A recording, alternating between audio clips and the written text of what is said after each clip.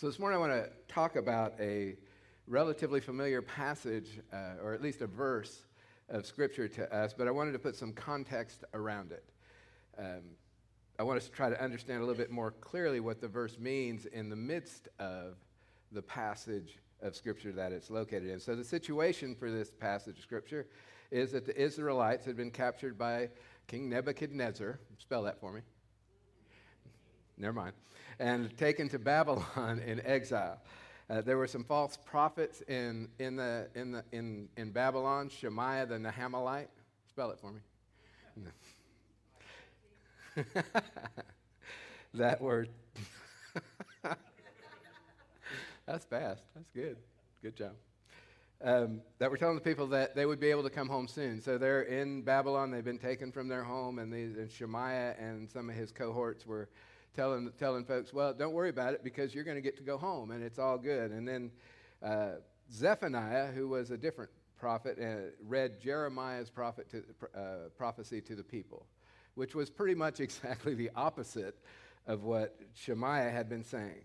And so I want to spend some time with what Jeremiah had to say. So this is from Jeremiah. It's in chapter 29, beginning at verse 4. This would be what Zephaniah presented to the people. This is what the Lord Almighty, the God of Israel, says to all those I carried into exile from Jerusalem to Babylon. Build houses and settle down. Plant gardens and eat what they produce. Marry and have sons and daughters. Find wives for your sons and your daughters in marriage so that they too may have sons and daughters. Increase in number, do not decrease. Also seek peace and prosperity in the city to which I carried you in exile. Pray to the Lord for it, because if it prospers, you too will prosper. See, Jeremiah is telling them, hey, settle in, guys. It's going to be a minute. You're going to be there for a while. You're not going anywhere. I know these other guys are telling you that, don't sweat it. God's going to come and he's going to deliver us from this immediately. But Jeremiah is telling them, look, it's going to take a little while for you to come back. Embrace the difficult circumstance. Embrace this struggle. Use it to your advantage, in fact. Prosper while you're in exile. And that's exactly what they did. They spent the time there growing and becoming larger and prospering so that when they came back, they would have more prosperity than what they left with. And that is a struggle for us. I mean, in our lives, none of us want to face difficulty or want to face struggle, but it's going to come. We're going to have ups and downs and sideways and upside downs and all of these things in our life. So what do we do with them? And what Jeremiah would challenge us to look at is, okay, how are you going to grow? How are you going to learn from it? How is it going to enhance and prosper you in the long run? And are you going to trust that God is actually with you and is going to deliver you from this struggle, from this difficulty in your life? Charles Colson was an aide to President Richard Nixon. Some of y'all recognize the name. He was sent to jail in 1974 for a crime he definitely committed. He became a convict. But as a result of that, as a result of being in prison, Colson founded Prison Fellowship Ministry after his release. He helped convicts come to know Christ and start a new life, and it's now become the world's largest Christian outreach to prisoners and their families. Prison Fellowship, it has more than 50,000 volunteers working in it, and they're in hundreds of prisons in 88 countries around the world. And that ministry got started 42 years ago because Charles Colson committed a crime and was imprisoned. And his time he spent in prison became a turning point in his life. And we may not be in prison, but we have stuff going on in our lives. We have stuff that imprisons us. We have stuff that traps us, that keeps us from becoming who God created us to be. So what are we going to do with that? Because I do believe that God wants to use those circumstances to transform other folks and other lives. And he certainly did with Colson. He used them for eternal purposes. And not only was his life changed, but thousands of other lives were changed because of that. Our passage continues. Yes, this is what the Lord Almighty, the God of Israel, says. Do not let the prophets and diviners among you deceive you. Do not listen to the dreams that you encourage them to have. They are prophesying lies to you in my name. I have not sent them, declares the Lord. God's warning the people about the deception of Shemaiah and the others, the diviners of that time. And they were given an easy message that it's not going to be hard, that it's going to be easy, that you're going to come back and you're not going to have to struggle at all. So just get ready for that. But that was not the Lord's message. And it doesn't take long to look around the church today and hear that message. That message that accept Jesus and everything in your life is going to be great and it's going to be smooth and all you have to do is say yes and it's all going to be good. Life is not that way. Yes, we have the Holy Spirit with us. We can get through anything in our life because of God's power within us. But we are going to face stuff. We are going to face struggles. Saying yes to Jesus doesn't mean that everything's going to be perfect in your life. What it means is that you have a source of strength and a source of power and us, the body of Christ, to come together around one another so that we can live out this journey together. That's the message. Suffering is part of that message from Jesus. We're going to face trials. We're going to face challenges. Jeremiah continued, he said, this is what the Lord says, when 70 years are completed for Babylon, I will come to you and fulfill my good promise to bring you back to this place. And here's your path. Here's your verse. For I know the plans I have for you, declares the Lord, plans to prosper you and not to harm you, plans to give you a hope and a future. That's the verse in the context of the passage, right? The prophecy of Jeremiah presented a difficult case for the exiled Israelites because they didn't want to be in Babylon. They were trapped. They were imprisoned there. They were going to be there for 70 years. And he's very clear with this in this prophecy. Hey, look, you have sons and daughters. And by the way, you're going to be there so long that have your sons and daughters have sons and daughters so that you'll be ready to come back when that time comes. But it's not going to be fast. It's going to take a while. It's going to take generations. But after that comes hope. After that comes a future. For I know the plans I have for you, declares the Lord, right? Plans to give you a hope and a future. But it doesn't end there because there's more to this passage. What is required? It's this. Then you will call on me and come and pray to me, and I will listen to you.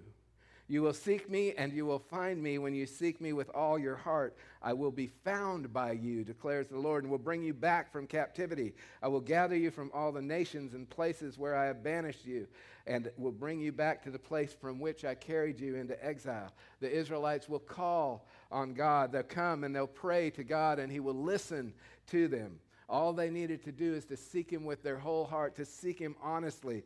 And they would be gathered, and they would be brought back, and they would be restored to their land. And that restoration, by the way, happened later. It happened under Ezra and Nehemiah. But that's another story of difficulty, division, and struggle that eventually led to triumph. In fact, when you read Scripture, you're going to find that that's pretty prevalent, that there is difficulty, there is struggle, and in the end, there is triumph because God shows up. And so my main point this morning, is that there is hope available to us because God doesn't go anywhere. God doesn't leave us. He is with us. He will walk with us through whatever we're going through. We persevere in the trial. We persevere in the challenge. We persevere in the struggle, and in the end, we'll find that triumph that comes from God, from a faith in God. It's a good feeling when God shows up just in time, but the best feeling is when you realize he's never left you. Because he hasn't. We may not sense him, we may not feel him, but he is with you, and he is with me, and he is not going anywhere. He is not going anywhere, because that's who our God is. So what do we make of this passage of Scripture, though? I mean, it was clearly written to a specific group of people at a specific time regarding a specific event. So I wanted to do a little bit more exploration. Because does it still apply? Is this a passage of Scripture that applies to our lives today? And one of the great things about the Bible is that it is multi-leveled. Much of the prophetic literature in particular is written to a specific group, but there's another message contained within it. It's a subtext, so to speak. The prophet is writing to the people, and God is writing to us. And that happens in the Bible a lot. It happens in the Bible a lot. One of the primary examples is from Isaiah, chapter 7, verse 14. The theologian H.A. Whitaker pointed out the dual fulfillment. This is the Emmanuel prophecy, and the verse is, "Therefore the Lord himself will give you a sign. The virgin will conceive and give birth to a son, and will call him Emmanuel." You know who that's about, right? Jesus? Yes, it is. And the first reference is to the birth of a child who would be assigned to King Ahaz. The child to be born is Ahaz's heir, Hezekiah. The maiden is Abijah, daughter of Zechariah. Primary, that's what Isaiah was writing about. You know what God was writing about? Jesus. You know, that's one of the beautiful things that happens when we dig, when we begin to get into the Word and we begin to learn and go deeper. It's one of the reasons why passages like this one in Jeremiah are so powerful for us. But let's keep digging. Let's look at God's character through Scripture to see if this is the kind of passage that would still come to us and be applicable for us. So our passage is, "For I know the plans I have for you, plans to prosper you and not to harm you, plans to give you a hope and a future. Then you will call on me and come and pray to me, and I will listen to you. You'll seek me and find me when you seek me with your whole heart.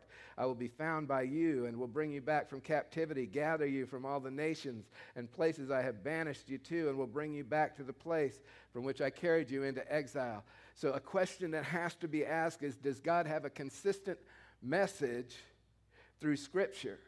And the best way to check that is to check Scripture to Scripture. What does the Bible say? And you've heard this passage that we talked about it in here. It's out of 2 Chronicles chapter 7. And I'm going to, again, we've been talking about 7:14. Well, let's expand just a little bit. Beginning at verse 11, "When Solomon had finished the temple of the Lord in the royal palace and had succeeded in carrying out all he had in mind to do in the temple of the Lord and in his own palace, the Lord appeared to him at night and said, 'I have heard your prayer and have chosen this place for myself as a temple for sacrifices. When I shut up the heavens so that there is no rain, or command locusts to devour the land, or send a plague among my people, if my people who are called by my name will humble themselves and pray and seek my face, then I will hear from heaven and I will forgive their sins and will heal their land.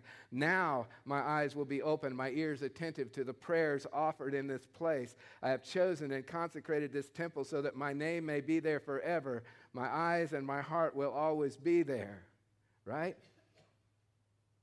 "You will seek and find me when you seek me with your whole heart. I will be found by you and will bring you back from captivity." Sound familiar? Jeremiah was writing over here. And in the Chronicles, it's written over here, and it's saying the same message from God, that seek me with all your heart. Turn from the ways that are drawing you away from me. And guess what's going to happen? I'm going to show up. I'm going to be there. And a cool point about this, I mean, they're writing about Solomon's temple. You know where the temple is now? It's us. We are the temple of God. And God shows up in the temple. God shows up in the temple. So we have consistency in these two very different places in Scripture. So this message is one that God gives to us to give us hope. Even when things are darkest, even when things aren't going right. But it does beg the question, Mike, that's nice, that's the Old Testament. What about the New Testament? Is it still consistent into the New Testament? Does God continue to promise these same things? Well, a quick one that comes to mind is 1 John 1:9, because if we confess our sins, he is faithful and just to forgive us our sins and cleanse us from unrighteousness. In other words, if we humble ourselves and pray and seek God's face and turn from our wicked ways, then he will hear from heaven and he will forgive our sin and he will heal our land. Does this begin to come together? This is the beauty of the Bible. This is God's message across time and across eternity to us. And when we start to go, let's go further. Matthew 6:28-34. Why do you worry about clothes? See how the flowers of the field grow? They don't labor or spin, yet I tell you that not even Solomon in all his splendor was dressed like one of these. If that's how God clothes the grass of the field, which is here today and gone tomorrow, will he not much more clothe you, you of little faith? So do not worry, what shall we eat, or what shall we drink, or what shall we wear? For the pagans run after all those things, but your heavenly Father knows that you need them. But seek first the kingdom of God and his righteousness, and all these things will be given to you as there. Therefore, do not worry about tomorrow, for tomorrow will worry about itself. Each day has enough trouble of its own. I mean, if you take yesterday and you pour it into today, and you take some of tomorrow and you pour it into today, what happens? It makes a mess right here on the floor. Right? Seek first the kingdom of God and his righteousness, all these things will be given to you. But Jesus has more to say. This is Jesus in John. Therefore, Jesus said, very truly, I tell you, I am the gate for the sheep. All who have come before me are thieves and robbers, but the sheep have not listened to them. I am the gate. Whoever enters through me will be saved. They will come in and go out, and they will find pasture. The thief comes only to steal and kill and destroy, but I have come that they may have life and have it more abundantly, have it to the full. I have come that they may have life and have it to the full. I will heal your land. So all of that traveling, we just traveled through thousands of years to get here. Kind of where we started. For I know the plans I have for you, declares the Lord. Plans to prosper you and not to harm you. Plans to give you a hope and a future. This message from God is one that stands the test of time. And it stands the test of Scripture. And what that means is that God indeed has a plan for you and for us. That plan is to prosper you. That plan is to give you hope and a future. And that prosperity may not look like what we want it to look like, right? Because I would prefer to, prosper me with some, $1 million here and there. That's prosperity to me. I mean, throw some money at me. Come on, Lord. That's make it rain. That's right. There is a cloud. Come on. That would be my preference. But I'll bet Joseph didn't want to be in prison either. I bet Charles Colson didn't want to be in prison. And story after Moses definitely didn't want to go to Egypt. And yet God prospered them in different ways.